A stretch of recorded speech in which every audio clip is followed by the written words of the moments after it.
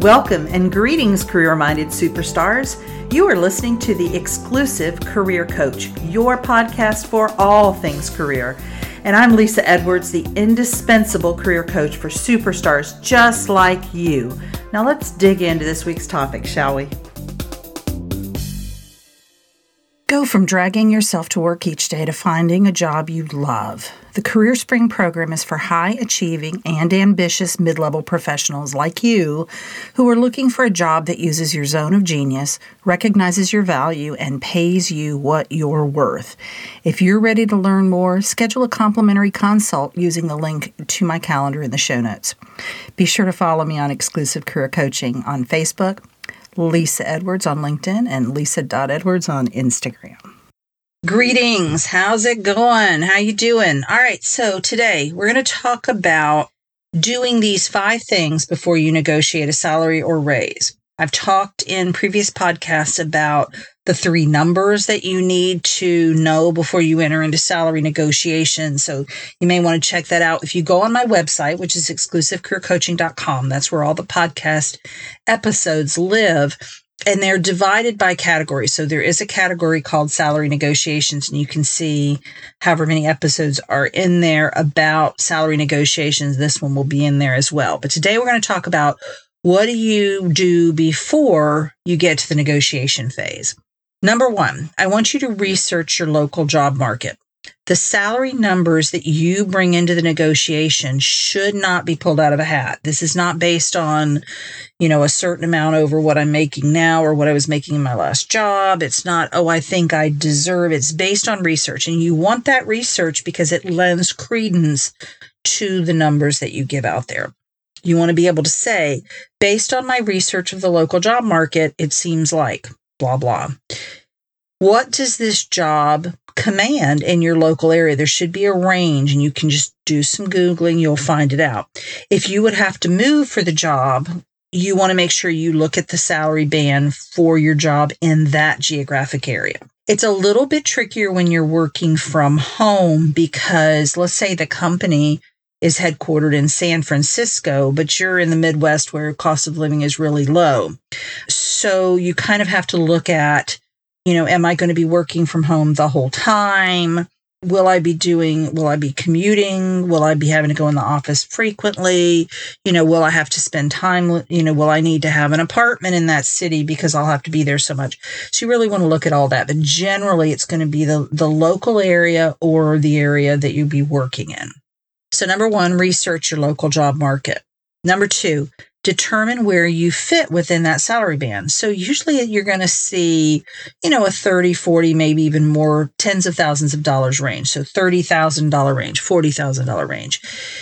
What do I bring to the table that will move me up or down within that range? Do I have an advanced degree? Do I have a highly desired certification? Am I extremely experienced? Maybe I have a niche experience within the overall, work that I do that can move me up within that salary band. You want to look at the qualifications that they're asking for, and do I have all of the required qualifications? Do I possess all of the preferred qualifications? So that's going to move me up within the range. And if you're asking for a raise, because this is also about asking for a raise, where are you currently at within that salary band? And objectively, where should you be? So let's say you had just started, you're asking for your first raise, and the verbal agreement at the beginning, at the outset was, we're going to start you at a more entry level, but we will discuss a salary increase in 6 months. So now it's 6 months later. You want to look at that band and think about, okay, here's where I came in. Here's what's reasonable for this job based on, again, the local geographic area and based on my performance. And we're going to talk about those successes in a moment. Here's where I think I should be. You're going to aim a little bit higher. And this is when I talk about the 3 numbers in other podcasts. I want to aim a little bit higher than I want to end up at because there's going to be negotiation back and forth, but I want to be realistic. So number 2, determine where you fit within that salary band. Number 3, write out 3 to 5 facts you want to talk about and practice them. So we've talked about some of these things. Do I have an advanced degree? Do I have certifications? Do I have experience? If it's a raise that you're asking about, what have you gotten since you started the job? Well, when I started, I didn't have the PMP designation, the project management professional. I've gotten an advanced certification in human resources. So those are things that should move you up within that band. What projects have you managed with great success? What stretch assignments have you been placed on? What committees or initiatives have you participated in? Have you been identified as a high performance, a high potential performer? And I've been put through some sort of a leadership group within the company. Those are all reasons that would be good justification for where you want to be in that band. Number 4, you got to clean up your mindset. I know I'm a broken record on this one. But central to all of these steps is being confident in what you bring to the table, believing firmly, without wavering, in your deservingness. If you have thoughts like, they'll never offer me that much money, or they'll pass me over for a raise just like last time, you are sabotaging your efforts. It doesn't matter how much research you do into the local job market and the salary bands and where you think you fit. You're going to sabotage yourself by how you show up for that meeting. And you're going to catch yourself saying things like, well, but if not, I understand. And here you've got this boss that may be thinking, yeah, she really does deserve a raise. And then here you go and say, but, I understand if you don't think this is the right time. And even if you don't say it, if you're thinking it, it comes out in your body language, it comes out in your energy level, and it is picked up on whether they can tell what they're smelling, as I like to say, or they just know they're smelling something that doesn't smell great. So I recommend that you take a legal pad and fill out an entire page with all the positive thoughts you can believe about yourself and start practicing them prior to the negotiation.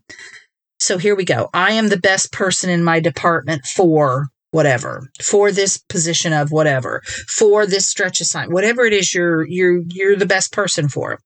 My client praised me for, or clients have praised me for. So writing down all the things that positive things that clients have said about you.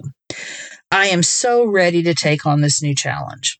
So really thinking about those positive thoughts that you can believe. These are not aspirational thoughts. I'm going to try to believe them. These are thoughts that I can believe. So let's just say, maybe you don't feel like you're so ready to take on this new challenge. And when you say that, it doesn't fit. I always think of these thoughts as being like you going into your closet and trying different clothes on to see what fits the best, what looks the best. So maybe I am so ready to take on this new challenge doesn't feel good. It doesn't fit. So maybe you decide to think, I believe I can take on this new challenge. I could learn to take on this new challenge. Just try some different phrasing on until you find the one that feels good. I do this, by the way, all the time with my clients when we're working on their thoughts about their job search, their candidacy, whatever it is. I'll throw ideas out. I'll have them throw ideas out. And inevitably, there'll be a thought that comes across that we'll throw out there. And they'll be like, that feels really good. Like they immediately know that's the one they want to practice. So that's number 4, mindset matters. Number 5, I want you to assume the position. Now, I'm talking about Wonder Woman here, and you can pick your favorite superhero if you don't like Wonder Woman, if it doesn't do it for you. But the Wonder Woman pose, and if you've ever watched Grey's Anatomy, Amelia does this all the time. And I've been doing it for years, and I was talking to someone recently who is a Wonder Woman fan, and I was telling her about assuming the position. And she got so excited because she loves Wonder Woman. So I want you to stand up in front of a mirror with your legs far apart, your hands on your hips, your shoulders squared, your head up, and you smile at yourself. You state your positive thoughts out loud, and you feel the strength and the power that you're harnessing. You stand strong. And it bonus points if you decide to play an uplifting or an encouraging up-tempo song. Inevitably, when I'm doing the Wonder Woman pose, and yes, I do the Wonder Woman pose. So like I do it oftentimes when I'm getting ready to do a presentation. So if I'm doing, especially it's been mostly on Zoom lately, I've been asked to do a presentation for a group. I play Elton John's I'm Still Standing. That's my favorite go-to get jazzed up song. I love it. I have had it as a ringtone before. So I've got Elton John's I'm Still Standing playing. I've got my hands on my hips, my legs spread, I'm squared, I'm looking in the mirror, and I'm saying things like, I'm going to kill this presentation. They are going to learn so much today. I am such a great presenter. Like whatever comes up for me, I'm going to say those words out loud. I'm going to look at myself in the mirror and I'm going to believe what I'm saying about myself. I promise this works. It may sound silly, but it works.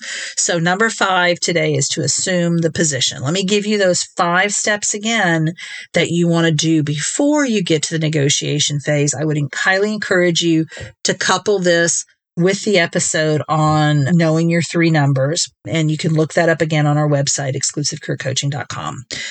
So number 1 is research the local job market or the job market where you will be moving to. Number 2, determine where you fit within that salary band. Number 3, write out 3 to 5 facts about yourself that you want to present as reasons for the salary, reasons that you want that starting salary, the reasons that you want that raise. Number 4, clean up your mindset. Get all the junk out of there and work on positive beliefs about yourself, your marketability, your ability to do the job. And then number 5, assume the Wonder Woman position. I hope this helps. This has been a little bit of a shorter one, but I think it's packed full of great content. And I'll see you next week. Take care. You've been listening to The Exclusive Career Coach with Lisa Edwards, CEO of Exclusive Career Coaching. It would be great if you would rate, review, and subscribe to this podcast. Also, I want to be your career coach, so be sure to ask questions about your career management challenges and job search situation. Until next time.